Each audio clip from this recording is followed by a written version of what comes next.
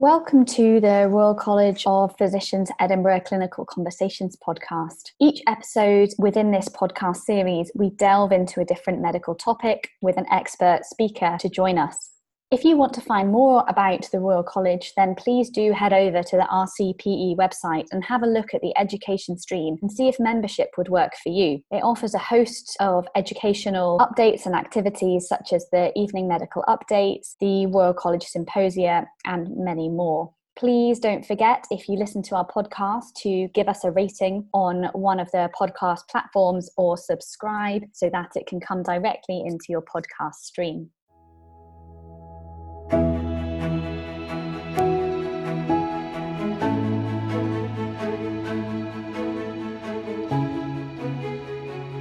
Welcome to today's episode in our Clinical Conversations podcast for the Royal College of Edinburgh podcast series. Today, we are lucky to have Dr. Ewan Sandilands with us to talk about hypothermic toxidromes. Dr. Sandilands is a consultant in clinical toxicology and acute and general medicine at Edinburgh Royal Infirmary. In 2012, he became a consultant with the National Poisons Information Service and took the role of director in 2016. He's also actively involved in medical education within the University of Edinburgh. So thank you so much for coming on today's podcast and chatting through this for our trainees to listen to. I guess in the first instance, what made you become interested and get into clinical toxicology? Thank you very much for inviting me to join today. I think it goes back to an interest in pharmacology when I was an undergraduate, and I was always interested in that sort of aspect, the kind of drug aspect, the pharmacology aspect, and the physiology aspect as I was going through training. And rather than being involved in an organ-based specialty, I liked the fact the pharmacology was kind of fluid throughout all specialties and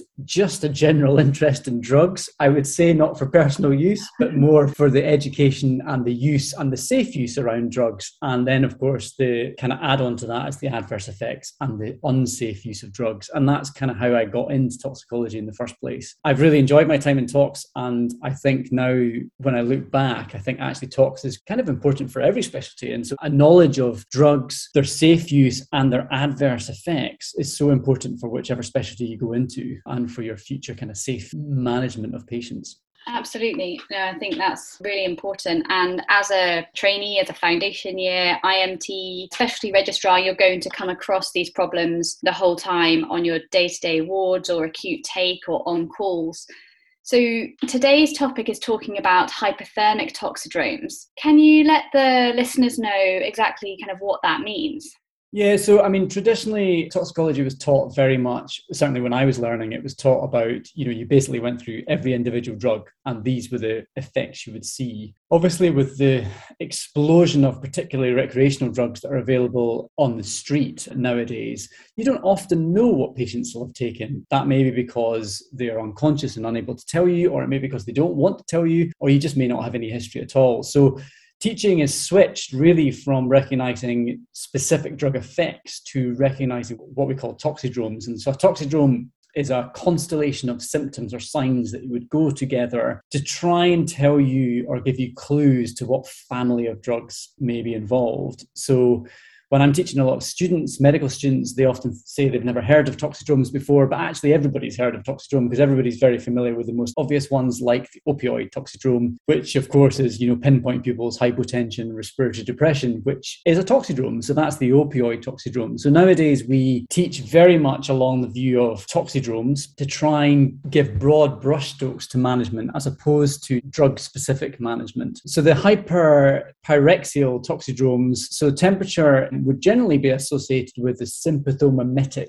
agents or the serotonergic agents. And by that, generally think of stimulant type drugs. So the amphetamine-based drugs like ecstasy, which is obviously one of the heaviest use recreationally drugs today. And generally speaking, any drug that's associated with a temperature is associated with a bad prognosis. So temperature is often thought of the worst prognostic indicator. So while I accept that a lot of our patients may have a temperature because they have a sepsis from an aspiration pneumonia or something like that, generally speaking, if a patient who's been exposed to drugs has a temperature, it's probably the drugs that are doing it And if it is a drug-related temperature, the prognosis is poor. It's poorer than without the temperature. And we need to try and get that temperature down as quickly as possible. So if you come across a patient, say you're clerking someone in or on the ward, and you think they have either ingested some drugs or they're acting bizarrely, they've got an altered mental state, how do you go about, obviously we approach the patient in our A to E manner, but how do you go about assessing the patient and working out what to do and where to go? So obviously always adopt the ATE assessment, but generally speaking, the patients that will have ingested the stimulant agents may be quite apparent from their behaviour, as you've suggested. They might have agitated behaviour or whatever. Often with these patients, though, they can seem quite agitated when they first come in and then have a significant drop in their GCS. So that's not an uncommon pattern whereby they're quite stimulated and agitated initially, and then they just become more unconscious. Generally, you would go through everything as you would normally do for any other patient, bearing in mind things like hypoglycemia and metabolic disturbances are quite common in these types of patients. So be sure to make sure that the blood sugar, for example, is okay. If you detect a temperature, then clearly a temperature of any sort should be investigated in the normal way. But you would do that anyway with these types of patients. You would obviously have got a chest x-ray and you're going to do some bloods. The things to look out for generally with this group of patients are things that point you towards serotonergic toxicity, which is associated with the greatest morbidity and mortality. And the easiest way to think of that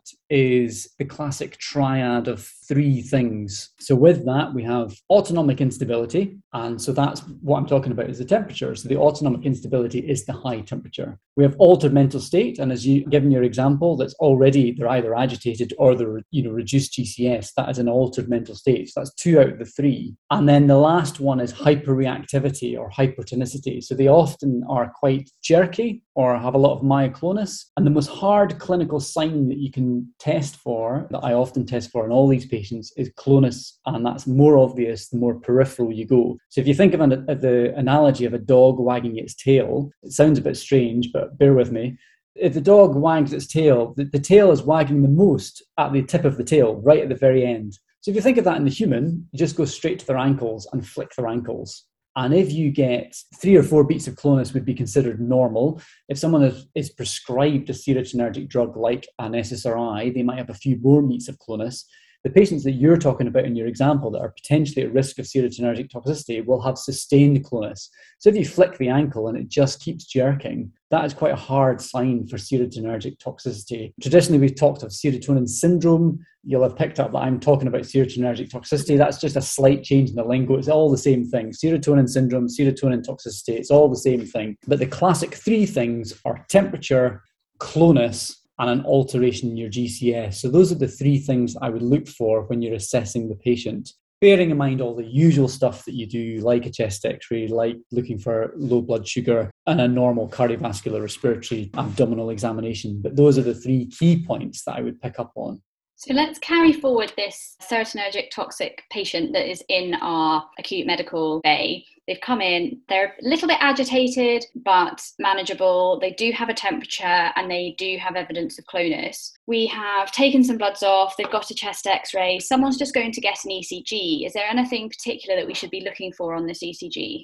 ECGs are obviously very important for all these types of drugs. It's very difficult to give you a specific example for which type of drug you should be worried about which ECG. The thing that we're often told as toxicologists is as soon as you find it's a poisoned patient, all anybody wants to tell us about is the QT interval. People really focus on the QT interval. And I understand that there's been a lot of education around QT prolongation in drugs. What my kind of take-home message would be, I suppose, is that not all drugs cause QT prolongation, and don't get fixated on that at the exclusion of other potential abnormalities. Clearly, the most common abnormality in any of these patients is simply sinus tachycardia. And that's all you might get. It might just be very, very fast with the classic kind of serotonergic drugs. The SSRI type drugs like fluoxetine, paroxetine, citalopram, those types of drugs, they are all associated with QT prolongation. So yes, absolutely, there might be QT prolongation. So I'm not saying don't look out for it. All I'm saying is don't completely focus on it.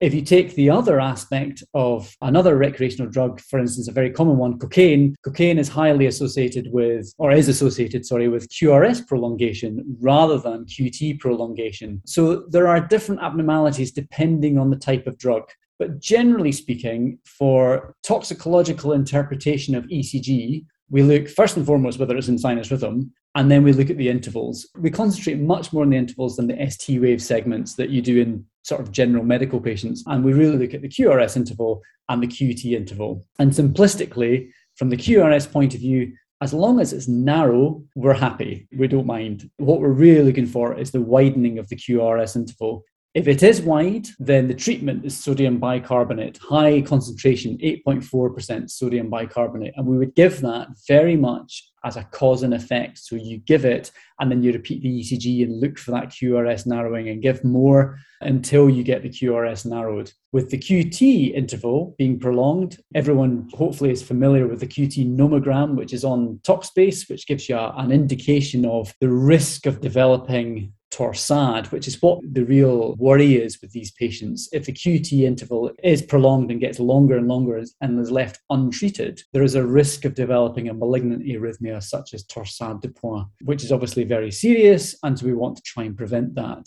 If you do an ECG and you detect QT prolongation and you map it against the nomogram on Talkspace and it's in the high risk area, then the treatment is magnesium sulfate. For ease of remembrance, it's the same dose as you give an asthmatic in the same sort of way, and you just give that, and that is cardioprotective. So it helps to prevent the patient developing torsade. But the biggest mistake that people often make with it is don't then do an ECG and expect the QT to be normal. It's not going to necessarily normalize the QT interval like the QRS bicarb story, but it will help to protect the patient. So simplistically, we look at the rate and then the QT and the QRS intervals in the way that I've suggested. And different drugs, that's where it's slightly tricky because a knowledge of different drugs will cause different effects. But the easiest thing is if you have a vague idea of the drug to look that up on Talkspace, but generally speaking, look at the QRS and the QT intervals.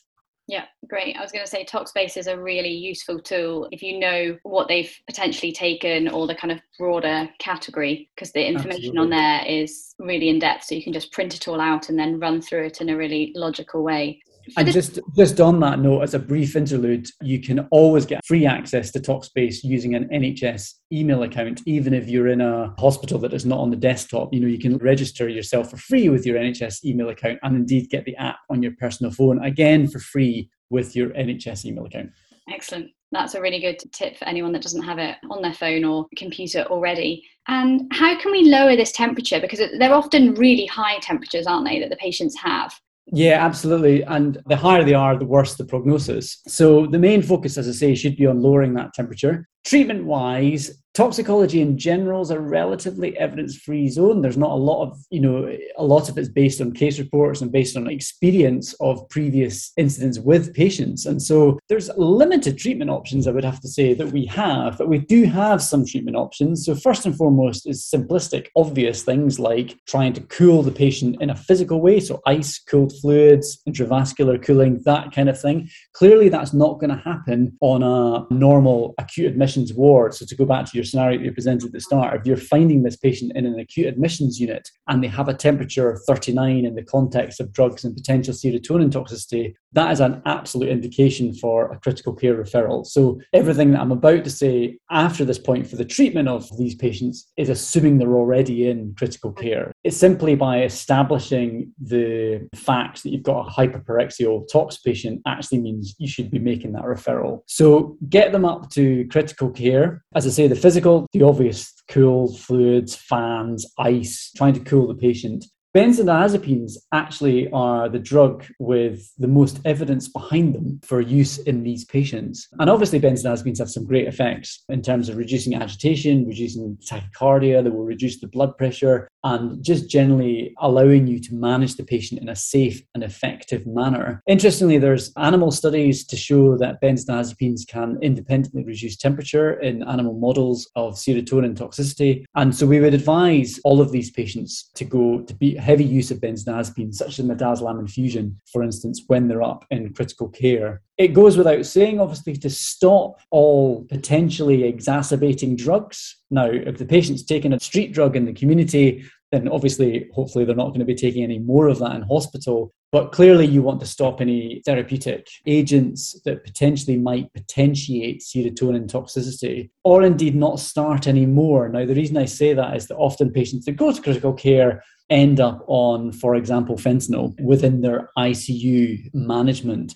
And fentanyl is associated with serotonin syndrome. So you often get these patients who you're treating, and actually you're treating, but also making the picture worse as well by starting them on a drug that could potentially exacerbate the clinical picture. So it's important not to start anything else. So we would stop everything and put them on, for example, a morphine and midazolam infusion to try and control the temperature and bring that down, and using all the physical cooling methods that we can as well. A couple of other potential treatments that are worth considering. There's a drug called cyproheptadine, which is a 5-HT2 antagonist. So serotonin antagonist. So logic would tell you that given the problem with serotonin overdrive, if you give a patient a serotonin antagonist, then that would have a beneficial effect.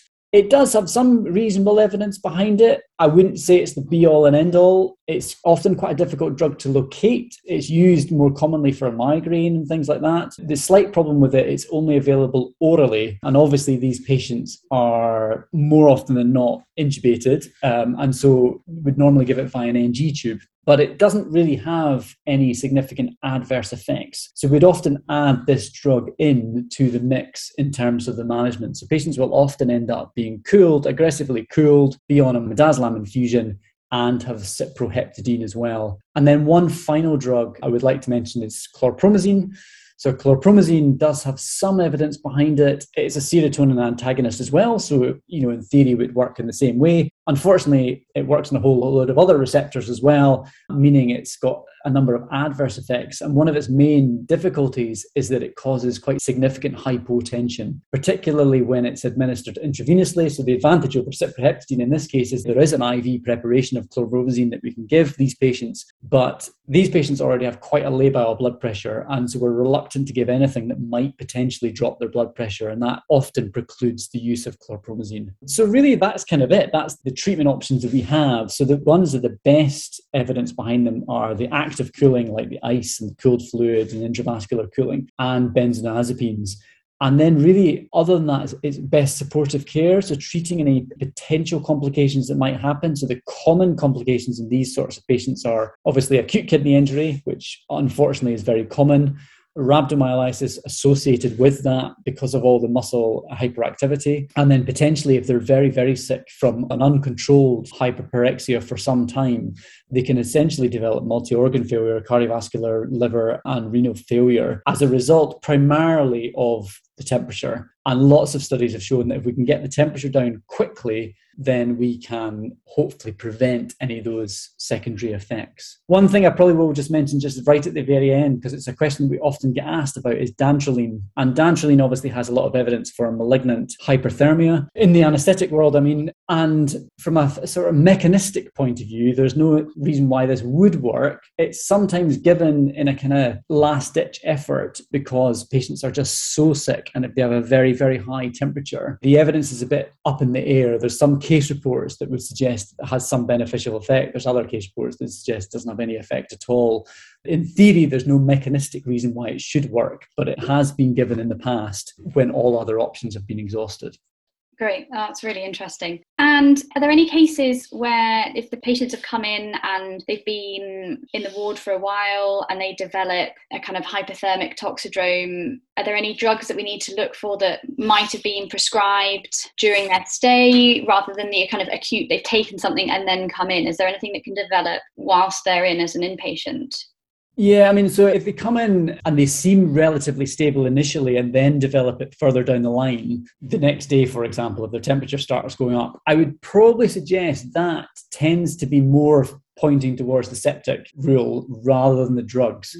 If it is a drug-related temperature, it's going to be there on presentation and it's going to be there straight away, because let's face it, when the patient takes the drug, from that point onwards, the drug is going to be reducing. So it's very unusual for someone to be relatively okay and then start developing all these symptoms. That's far more consistent with the sepsis type picture. The one thing I would say is that tox patients often have a high white count for a number of reasons, whether that's because they might have an underlying sepsis or it's whether because they might have had a seizure or, a period of hyperactivity. The drug-related temperatures are not normally associated with high CRP, for example. So if they have a CRP of 200 and a temperature, it's far more likely to be sepsis than it is likely to be the drugs. But if they have a CRP of 10 or 20 and a high temperature, and both of these scenarios, they might have a white count of 19. So the white count I would tend to just slightly take with a pinch of salt, but the inflammatory markers are more likely to be up with the sepsis, whereas the temperature is much more likely to be up with drugs right at the very, very start. And as time goes on, the chances are less and less. The other thing on that note that I just remembered that I perhaps should have said right at the start is some of the old textbooks and things still say that the classic presentation of serotonin syndrome is when you're exposed to 2 or more drugs that affect the serotonin system.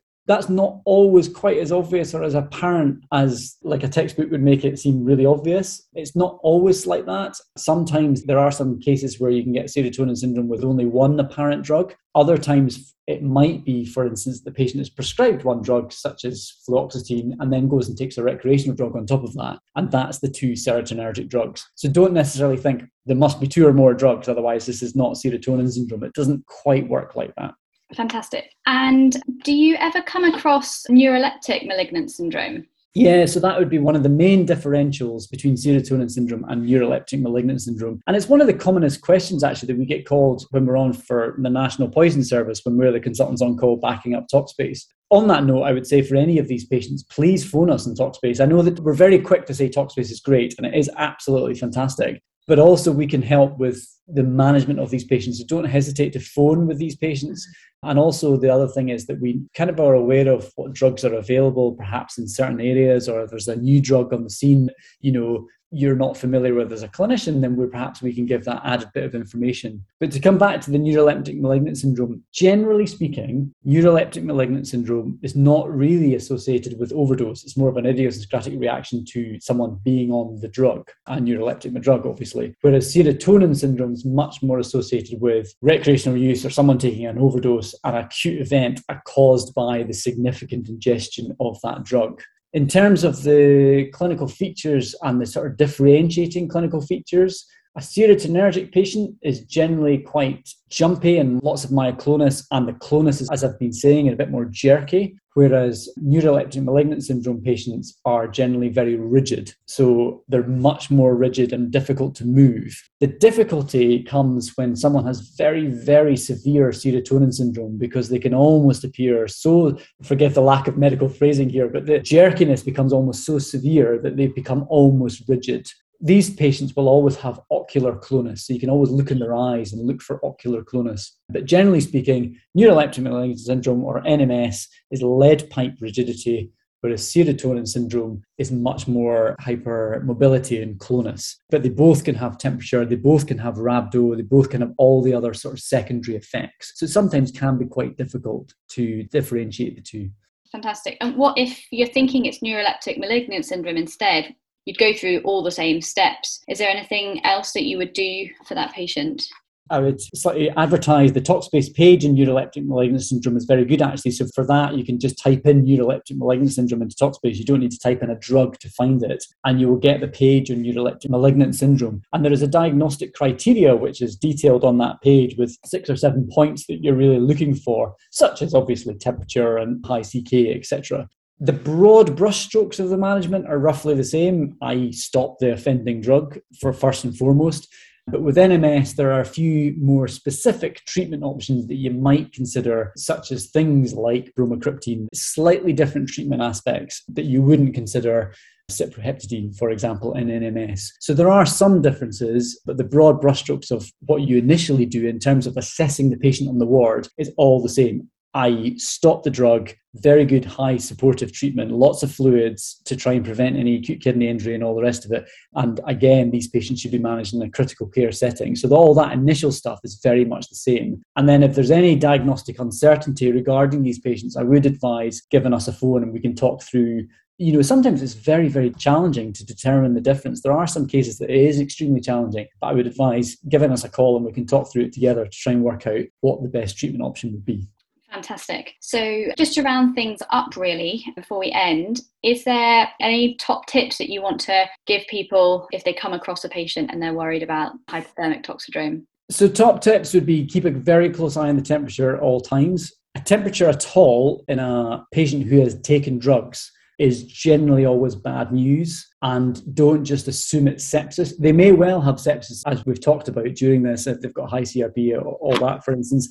But I'd be very worried about a patient with a temperature, and we should be looking to try and get the temperature down as quickly as possible. A quick note about tox screens. Tox screens can be helpful down the line, but as you probably know, they take a couple of days to come back. So they're not going to change your initial management, but we do find them to be quite helpful in the overall management of the patient and can have some positive things to add to the management a couple of days down. But so by all means, send a tox screen, but it's not going to change your actual management. Key things are involve critical care very early, even if their temperature doesn't appear to be that high. If it's just over 38, it may be significantly on the way up. Check it regularly. Benzodiazepines are the toxicologist's favourite drug. Always give a little bit of benzodiazepines, and you may need increasing doses of benzodiazepines. And if the temperature continues to rise, then they need active cooling and transfer to critical care.